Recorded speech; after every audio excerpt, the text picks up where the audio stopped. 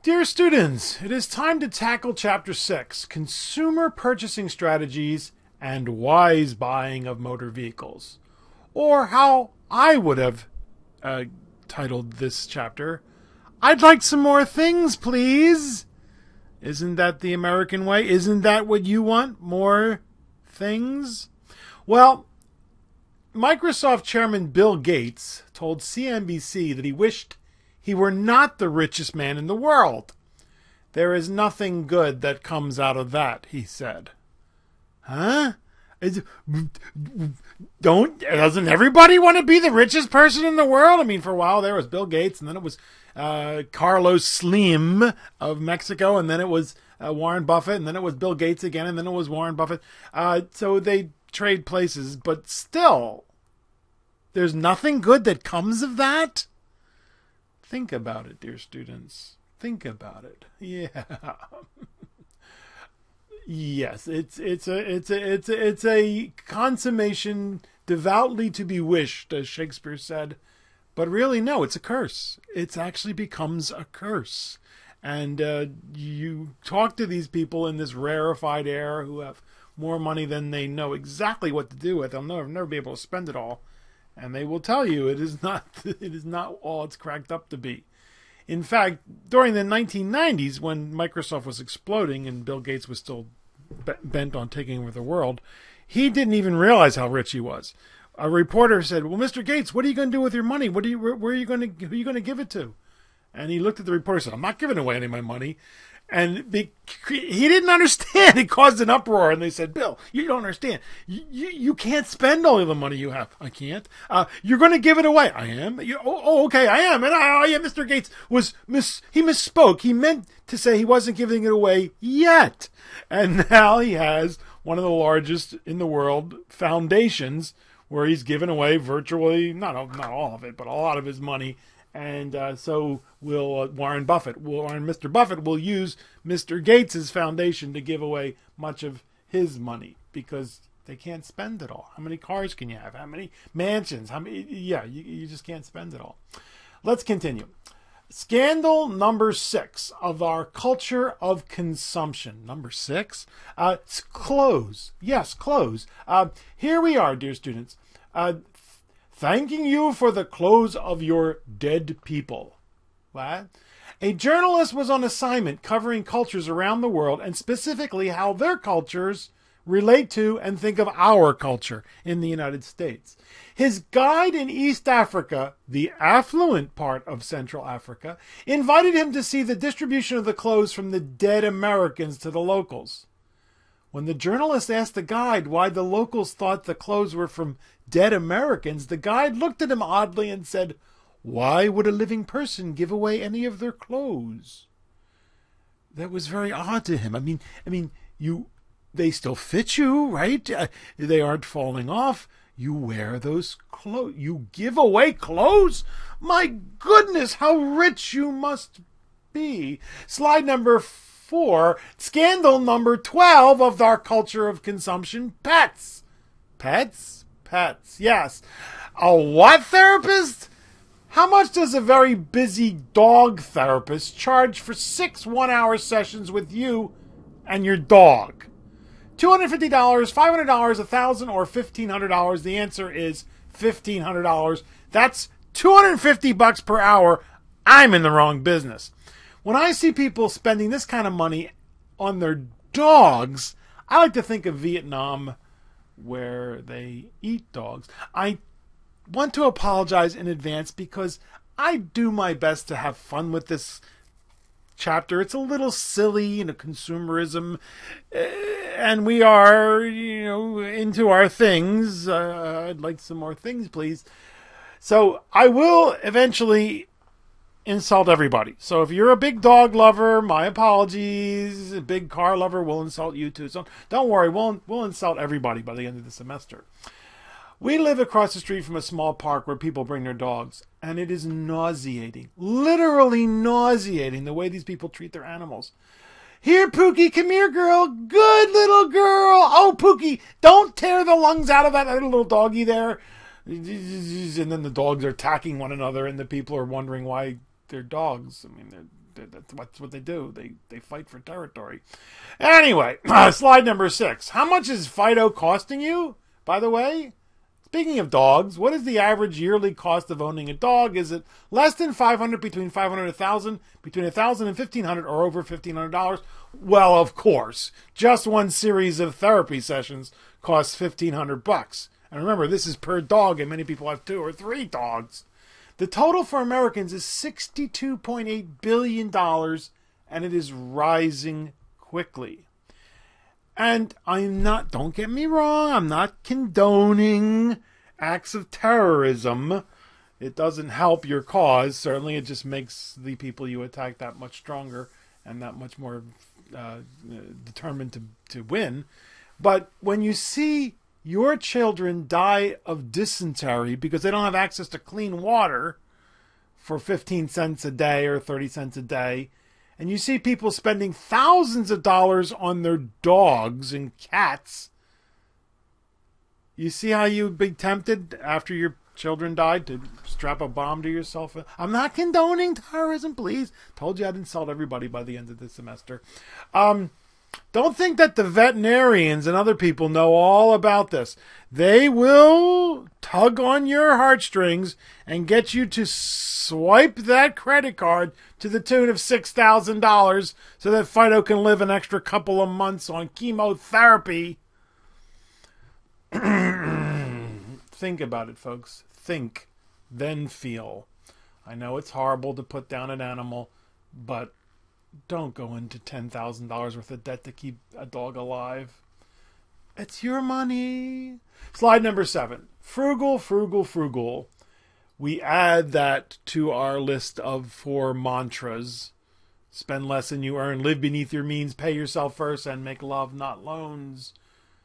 I can't get my wife to spend any money. That was the lament of a millionaire. There's a wonderful book called The Millionaire Next Door. And along with The Wealthy Barber, these 2 books are just wonderful for personal finance. And those quotes, that one and the next one, are from The Millionaire Next Door. But first, let's finish this slide. Let's look at the top slide of slide 7. Don't forget taxes. Remember from The Wealthy Barber, for every $2 you spend, you must earn more than $3, maybe up to $4, depending on your income bracket. And The Wealthy Barber says a dollar saved is $2 earned. Well, that's if people are in the 50% bracket. Not too many people are there, but that's the idea. From The Millionaire Next Door, as I said, a very fun book to read. Be careful because this was the first one in the mid-90s. The numbers are a little out of date.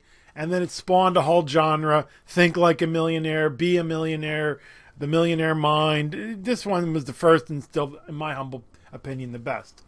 How did the wife of a millionaire respond when her husband gave her $8 million worth of stock in the company he recently took public? She said, I appreciate this. I really do. Then she smiled, never changing her position at the kitchen table, where she continued to cut out 25 and 50 cent off food coupons from the week's supply of newspapers, just as she had done each week for the past 27 years. You see, how was this businessman been able to put together the company that made them millionaires? Because his wife was very frugal, and now she can't stop being frugal. I can't get my wife to spend any money. I don't know if I want to say that to my wife. Anyway, think about it, folks. Think about it. Because millionaires are not what you think. They are not what you think. Slide number 8. This is again from The Millionaire Next Door. These people cannot be millionaires. They don't look like millionaires. They don't dress like millionaires. They don't eat like millionaires. They don't act like millionaires. They don't even have millionaire names. Where are the millionaires who look like millionaires? Now, this was spoken by a senior vice president of a trust department of a major bank that had commissioned a focus group interview of 20 first-generation millionaires. You see, they had purchased caviar and wine and tea sandwiches, and these people came in jeans and T-shirts and corduroy shirts, and they asked for beer and sandwiches. Right? They didn't drink the wine. They didn't eat the tea sandwich or the caviar. Who ate the tea sandwiches and the caviar who drank the wine? The people in the blue suits who are making a lot of money every year, but spending more than what they make. You're right, the people who work at the bank. The millionaires are people who own, car washes and plumbing supply stores and motorhome parks. Business people who have scrimped and saved all their.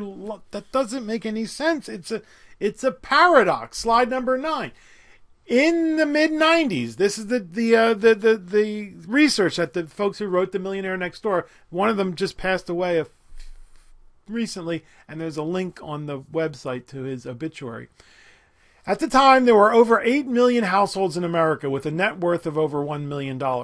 The median age is 57 years old. See, it doesn't happen overnight. Now, what does median mean? Median means 50% above, 50% below.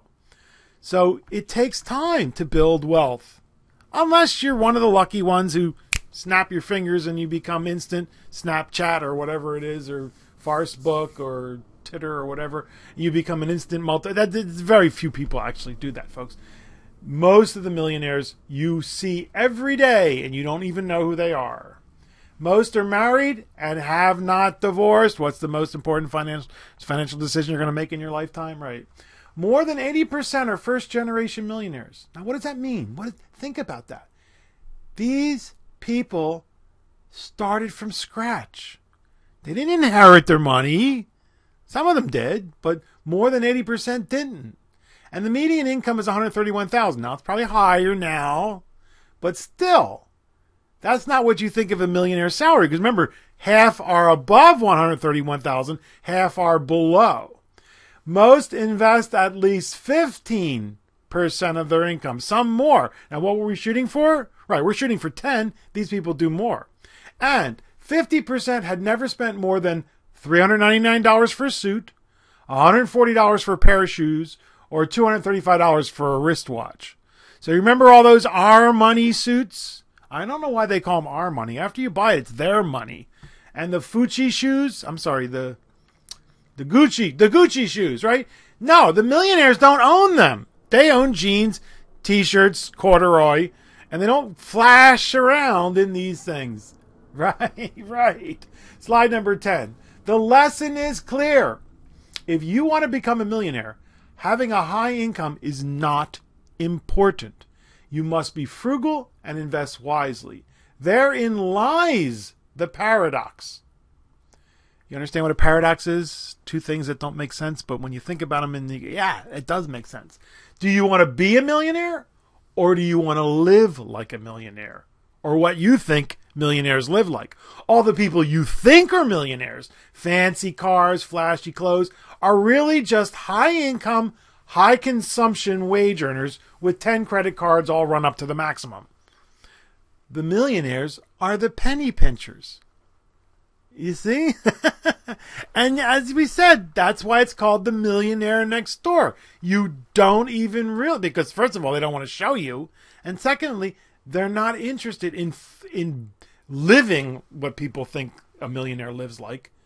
They just want the security of having that wealth. And then someday, who knows? They'll take that trip around the world. But maybe not. They're too busy. Slide number 11. Oh yeah, Payano? What about the lifestyles of the rich and promiscuous? And Don King and Jennifer Spears and Brittany Lopez, huh? What about them, huh? Well, the media loves to showcase the high net worth, high consumption celebrity figures. The truth is they constitute only a small percentage of millionaires in the United States. The media advertisers love them. Why? Because they encourage the little folk like you and me to overconsume. Does Marriott Hilton or Paris, France, or what is her in Paris Hilton, France?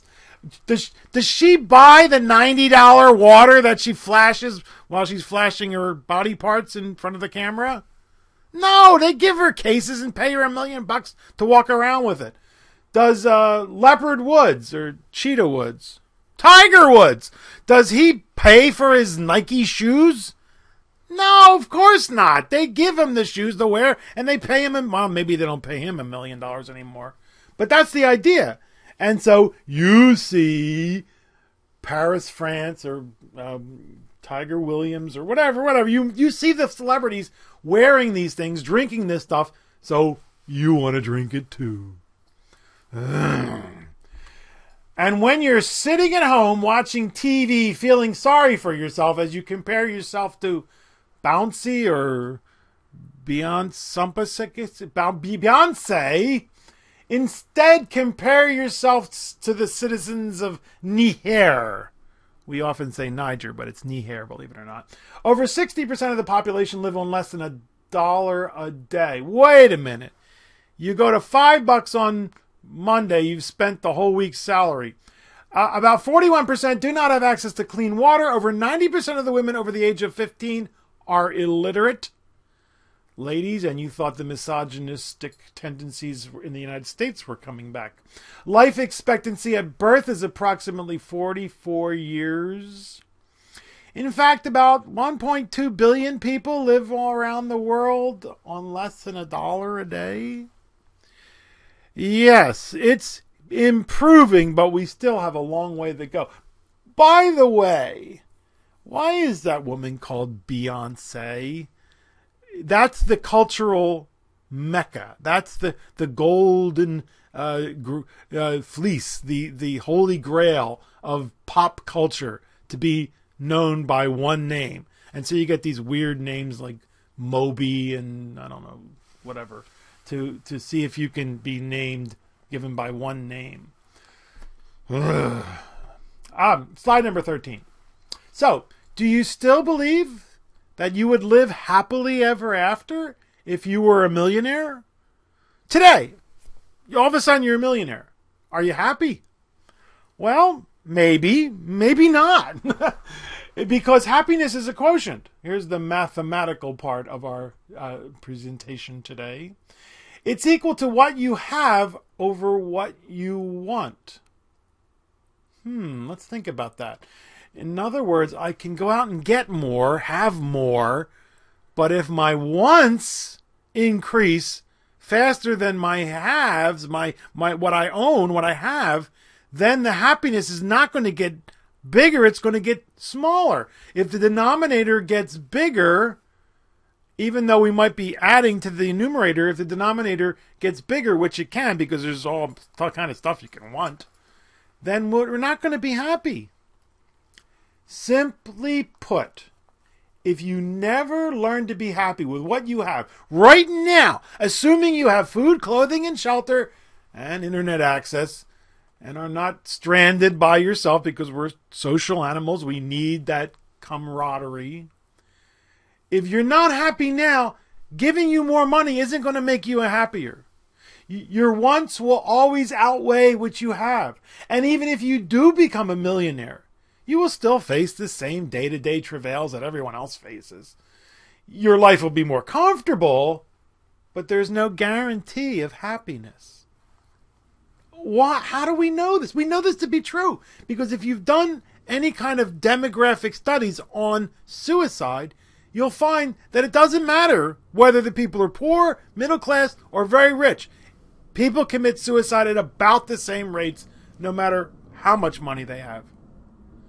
Bizarre, huh? Yeah, it is. And think about it, folks. We in the West, the Western culture, we've emphasized ownership and what you have and increasing the ownership. And we found that, really hasn't made us happy. Who wants to be the richest person in the world? There is nothing good that comes of that. In the Eastern cultures, they have emphasized minimizing the denominator, removing the wants. That's Buddhism and Shintoism.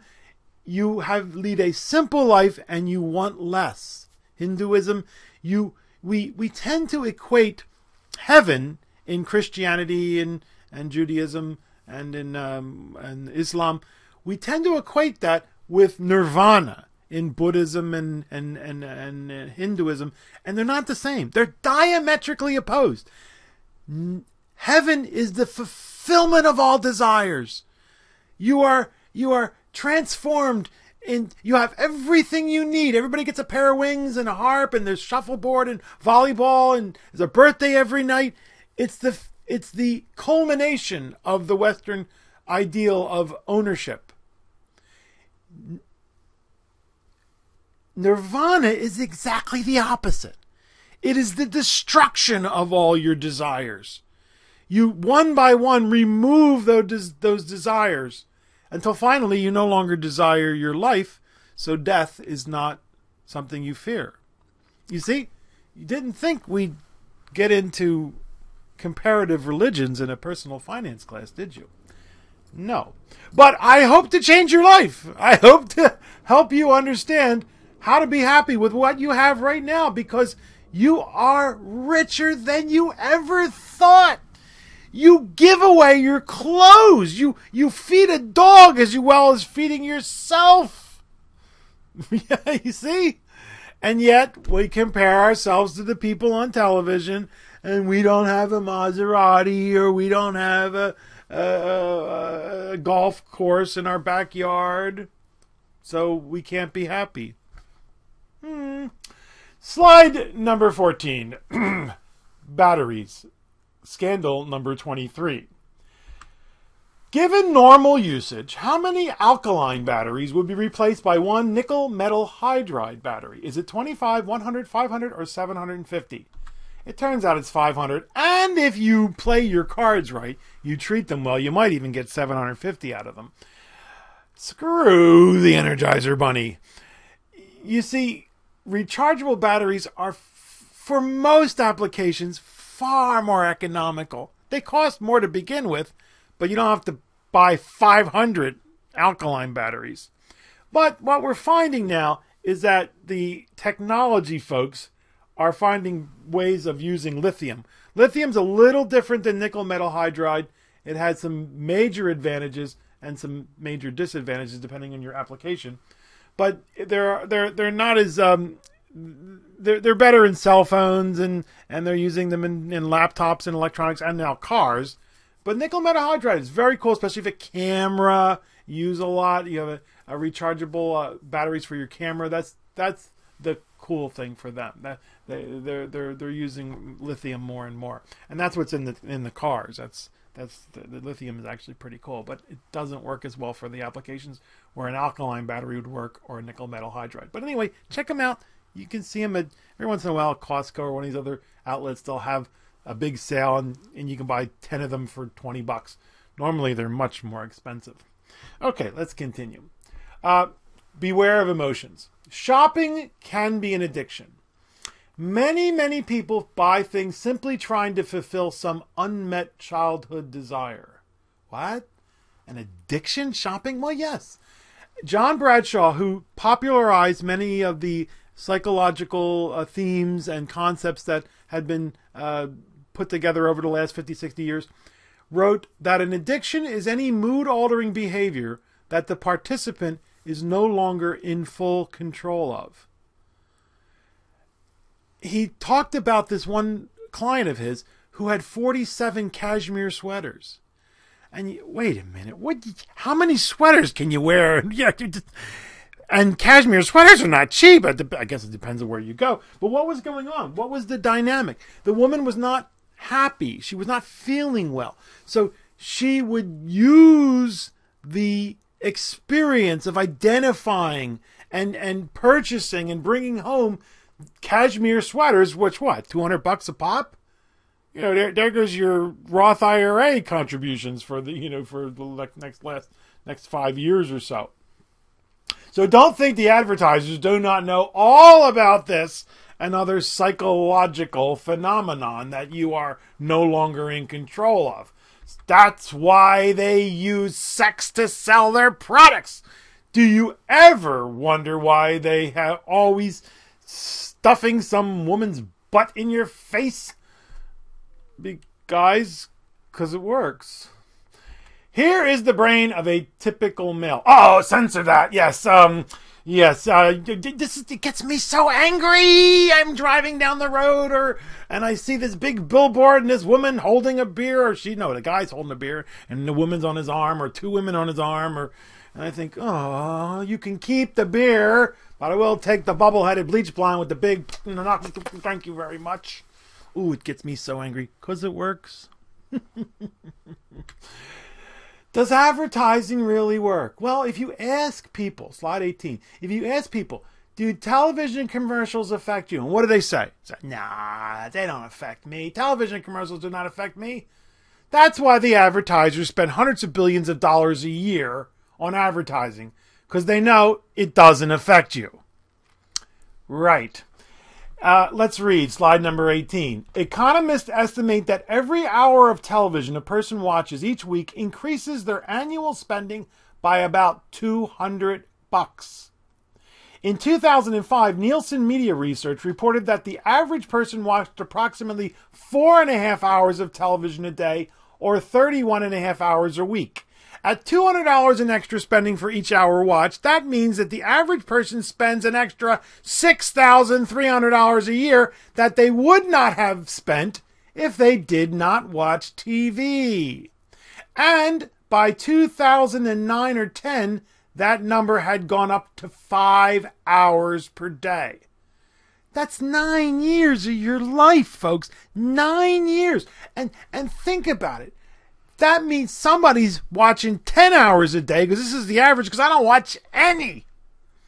And we have links in the presentation, links on the class website and in Canvas that are to various articles that discuss television watching. It turns out that the more television you watch, the unhappier you are by various social measures. And it takes years off your life. One study in Australia found creates a sedentary lifestyle that is very unhealthy. So why do people... I don't understand why people... There's 500 channels and none of them are good, and people complain about that, and yet they watch it. I haven't figured that one out yet. Slide number 19. What factors motivate you? Well, who are you, right? They want to know all about you. That's why there's Farcebook. They are doing their best. I'm sorry, Fleecebook. What's it called? Facebook, right. They are doing their best to create a demographic profile of you, because they want to leapfrog Google. You see, you go to Google and you type in pepperoncinis or, I don't know, horseshoes or whatever you're interested in. And Google sends you all these ads. And whenever you click on one of those ads, that's how Google makes money. Facebook wants to use your page and your friend's page to figure out, before you even figure it out, that I want pepperoncinis. And then they'll show you those ads before you even ask for them. You see? And it works. People click on those ads. And so all these things are important on slide number 19. But in my opinion, the most important things are the culture, the media, and your peers. Why do they want you to wear something that says Hollister or Hamister or whatever, whatever the current, I don't know what they are now. Dickney. I can't figure that one out. Dickney, D-K-N-Y, and BB or baby or something like that. Because you want to be different, just like all your friends. You want to be different, just like everybody else. So you'll wear what they wear. So they want them to wear that so that you'll wear it. I don't understand, but that's how it works. And so slide number 20. Speaking of influences, would someone please tell me why a Roach handbag is worth $600 more than a J.C. Penney's handbag? Sorry. Coach, right? I apologize. But for the prices they are asking, shouldn't they really be called first class? I mean, Coach, right? Coach, but these things are... And don't even get me started on loser Vuitton or lousy Vuitton or... Right. I did my research. I went to my wife, Anita, because that's her name. I said, Anita, take me to Fascist Valley. Fashion Valley. And so we went to Fascist Valley, and I walked into the Coach store, and I walked up to the not the waitress. I walked up to the woman there and said, "Show me your most expensive bag." And her eyes lit up, and she kept apologizing because they have these $3,000, $4,000 bags, and they didn't have any in stock.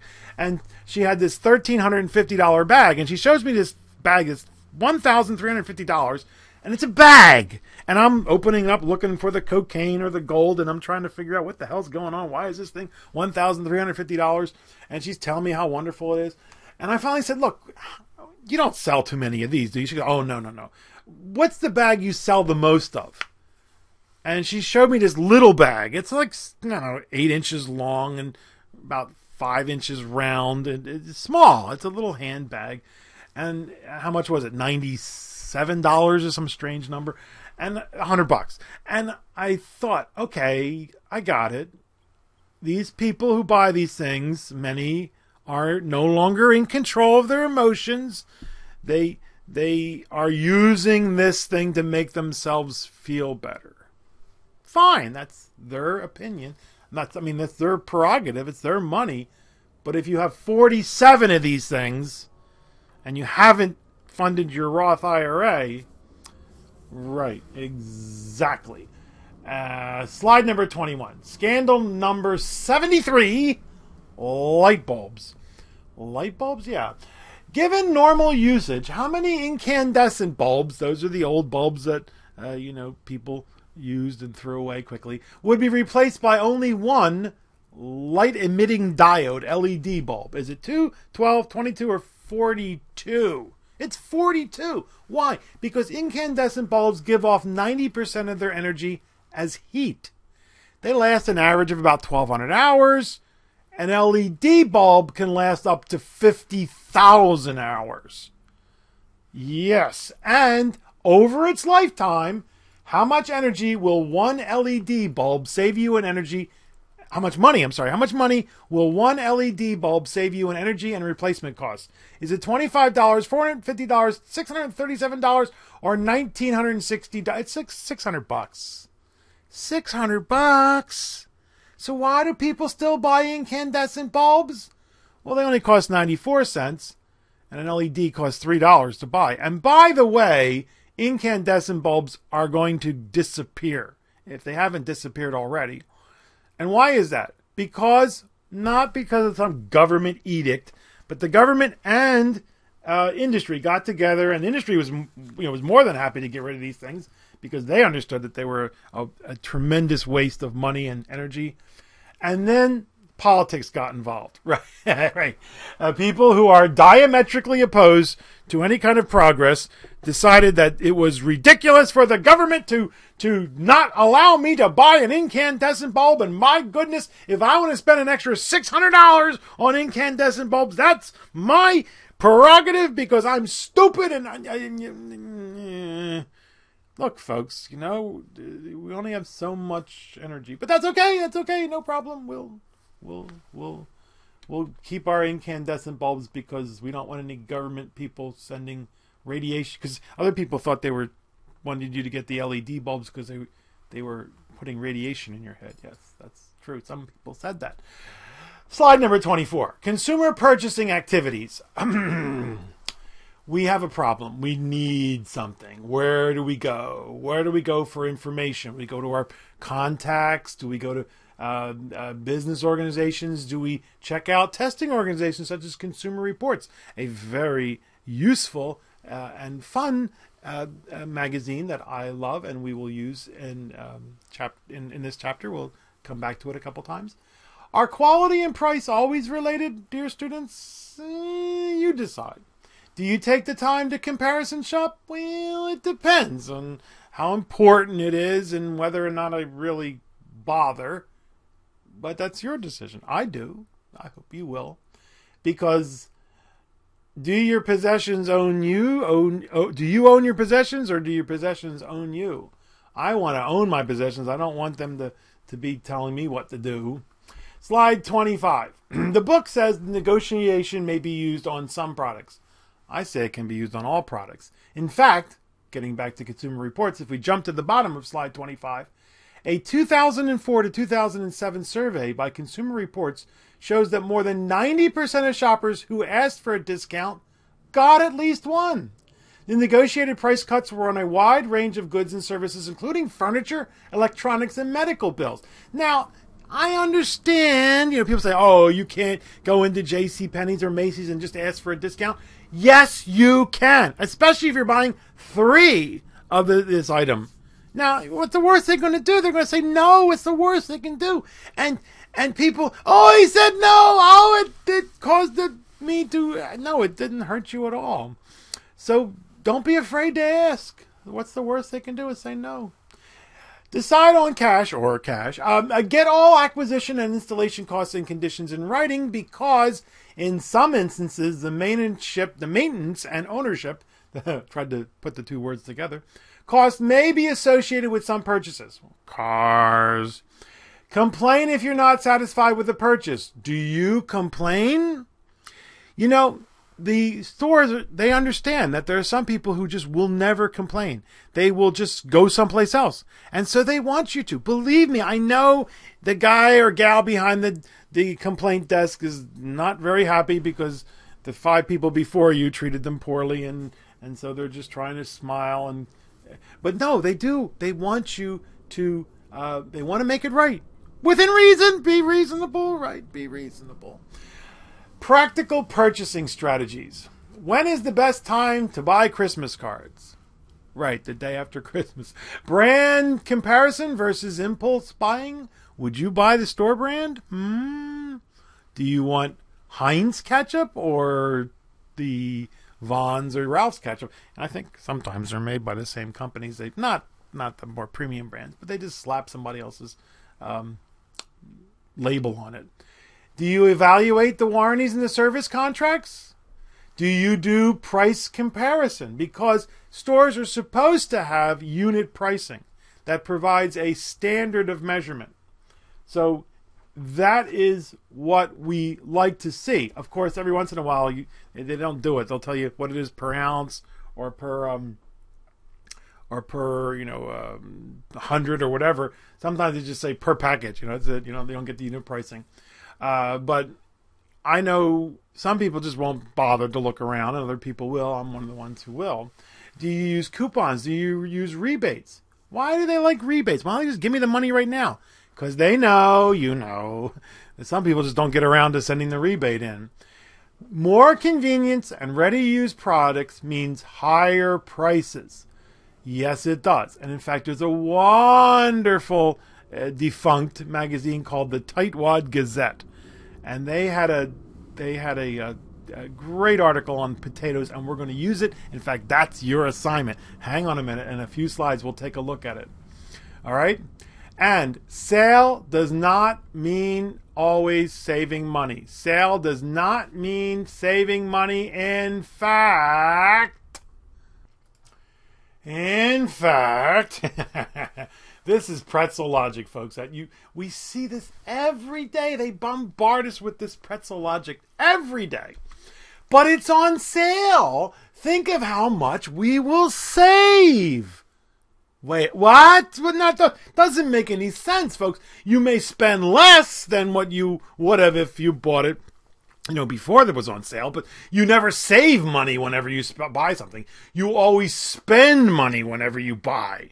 You don't save. When you save money, you put in a bank or an investment. You spend when you buy. So, it's on sale. Think of how much we'll... Repeat after me. I want to hear you. I want to hear... Spending is never saving. Spending is never saving. Spending... We do this in the face-to-face class, and they look at me and roll their eyes. But this is the idea. And they hit you with this every day. Look, this is what happened. This is from that fabulously exclusive French department store, Mervon, now defunct, where my wife and I went to buy some shoes, and I get the receipt, and it says, you saved $37.02. And I went up to the woman, and I said, I didn't save $37.02. I spent $75.40.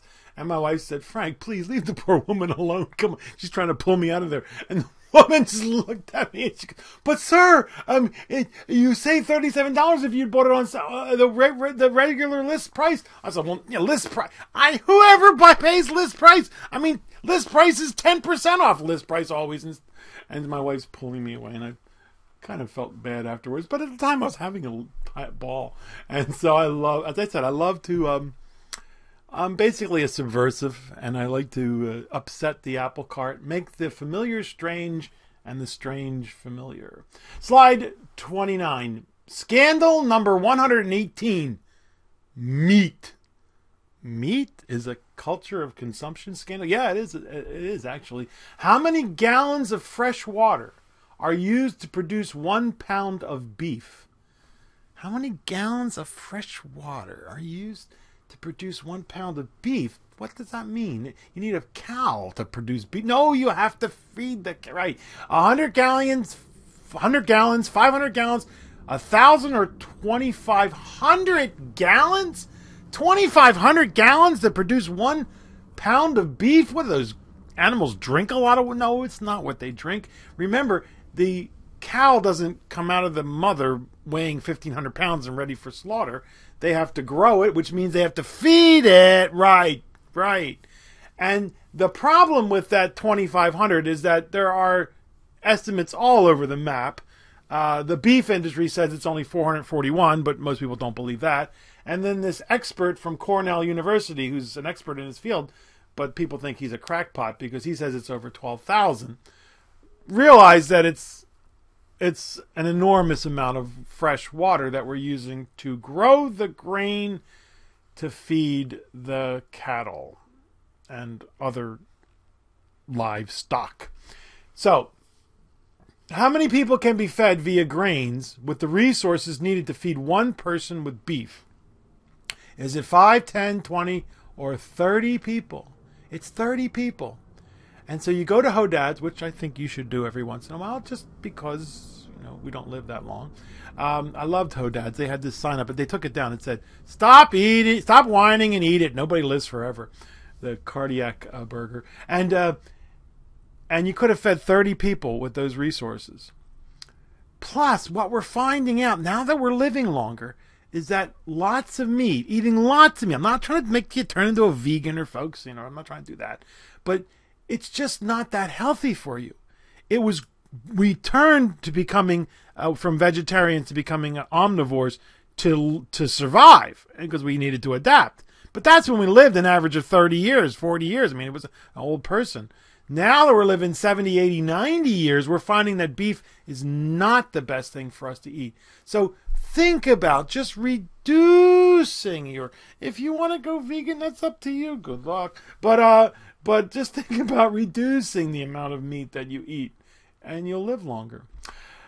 Slide number 32. Here is the cost of convenience. And again, this is basically taken from that Tightwad Gazette, which is now gone, which is sad because it was a phenomenal and a lot of fun. You can still find them in libraries, and because they turned it into like a book. They just put all the magazines together. So the cost of convenience. You go to the store, whatever store you use, grocery store or grocery outlet or one of the places, and you see 10-pound bag of potatoes on sale for $1.99. Sometimes you see them for 99 cents. And what does that mean, right? Well, in general, a serving size is about 5 ounces, right? 5 ounces.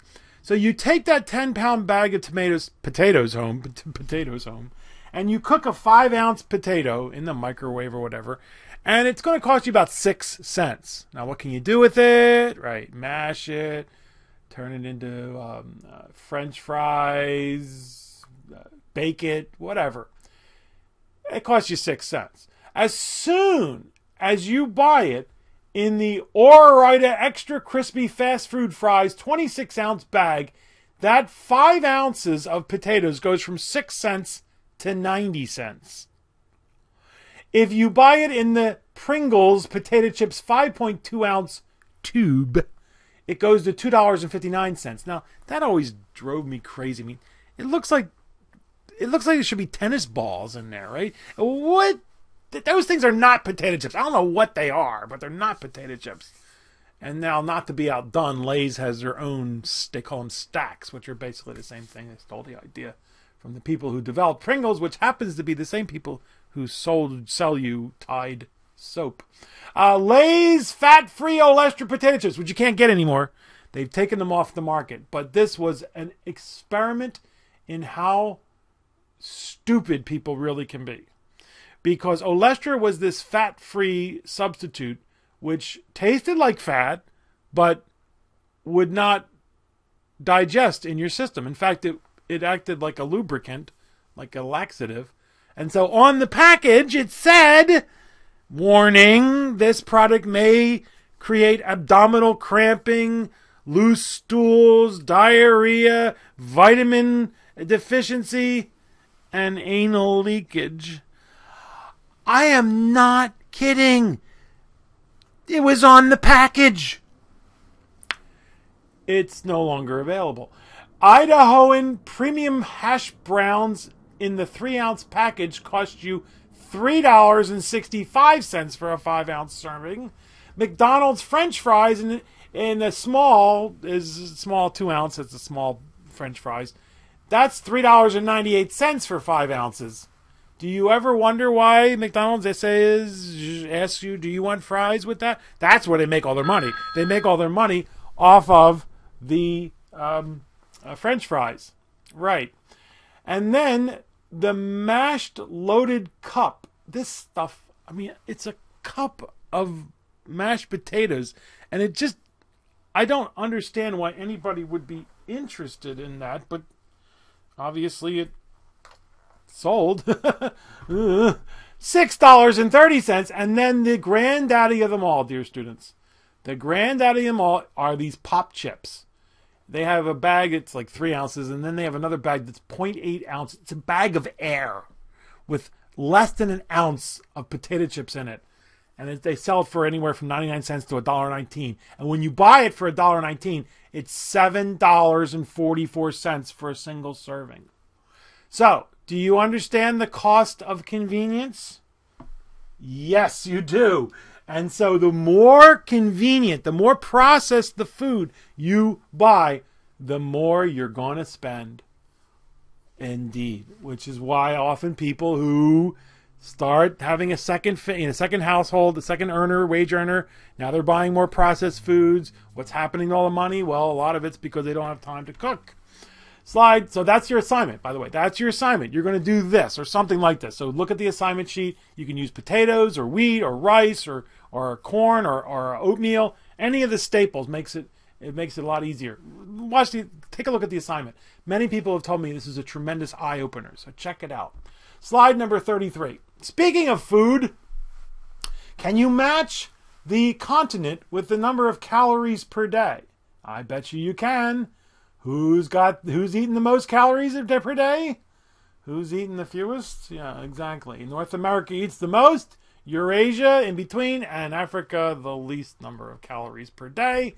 And the average is about 2,700. How much do you need? About depending on you, anywhere from 2,000 to 2,500. Slide number 34. The daily total caloric intake of the average American has risen by 148 calories per day since 1980. This reflects an extra 15 pounds per person each year. Are your clothes feeling a little tighter recently? Yeah, me too. And don't think the food companies don't understand this. They know this. They know that if people ate what they should eat, they would make $150 billion less. So they don't really take it seriously because they don't want to hurt their bottom line. Slide number 35. Speaking of food, now you know where I'm going with this, right? 8,000 years ago, this was the image of the ideal woman. What a babe. Wow. Yes, that was what they worshipped. Why? Because she can have babies and she can feed them too. Yeah, she's ready there at the get-go to feed them. And now you know, right? Now here is the image of the ideal woman. That's scary to me. That looks like a woman who has just been liberated from Auschwitz and was being given nothing to eat. These women, they have the 4 major food groups. It's water, nicotine, caffeine, and lettuce. I mean, that's their 4 major food groups.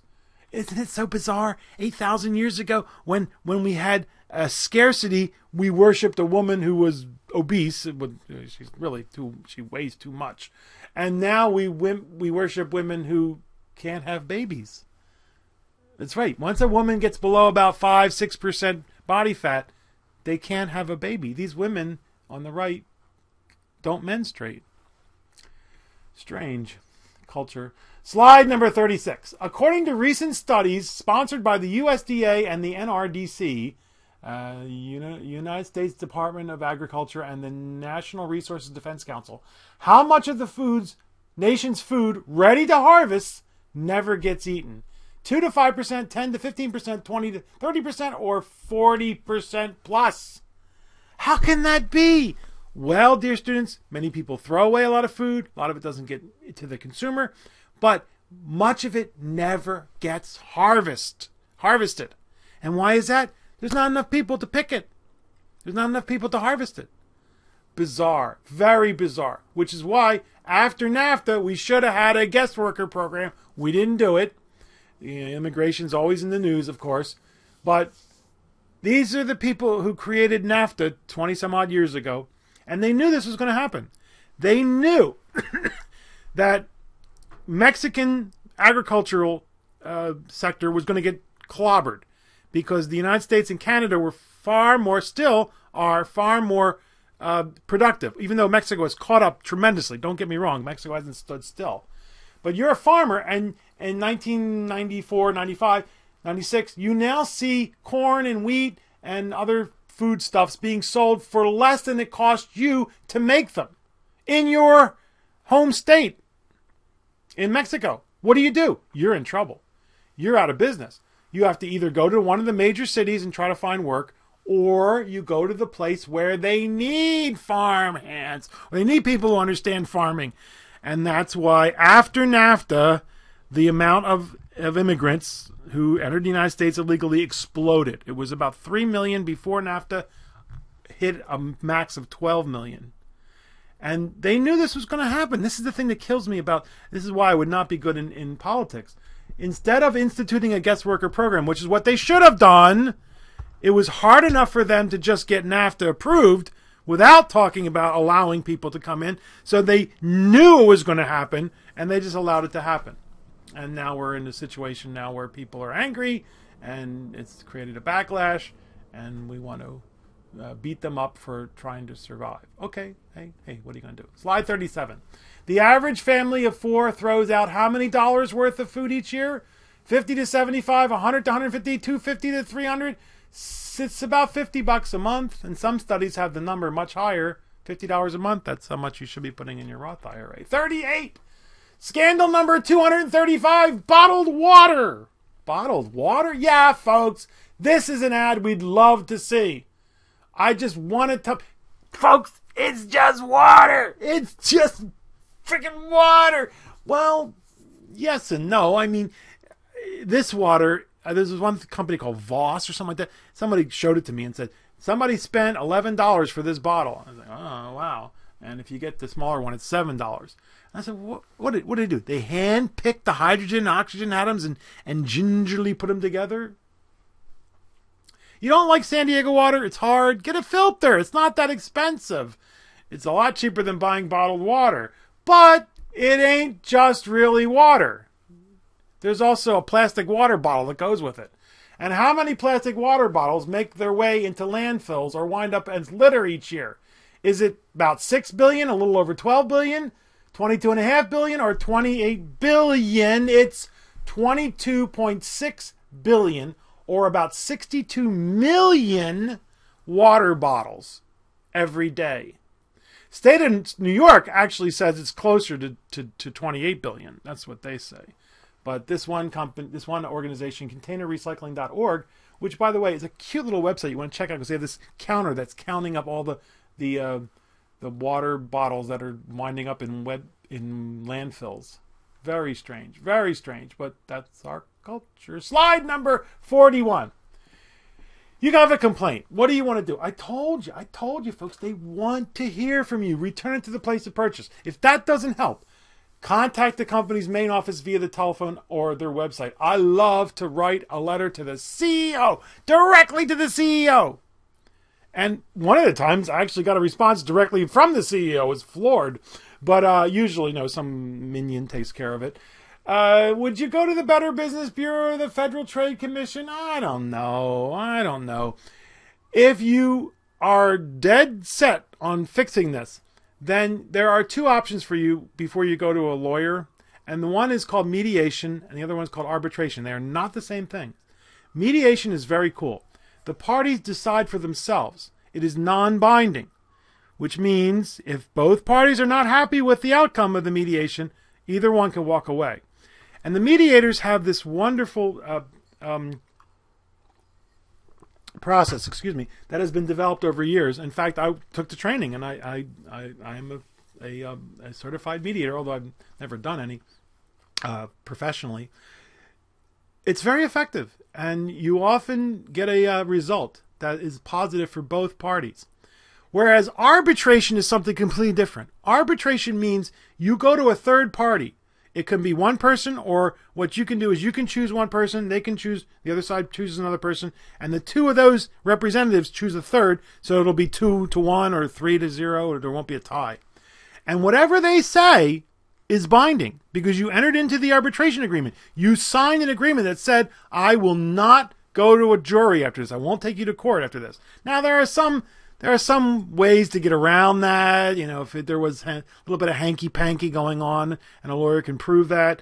But normally, no. That's what these television shows that are like supposed to be a judge. It's not really a judge. It's an arbitration panel. And it is legally binding. Because the last thing is legal action. And folks, you don't want to take legal action. The only people who always win in the legal action are the lawyers.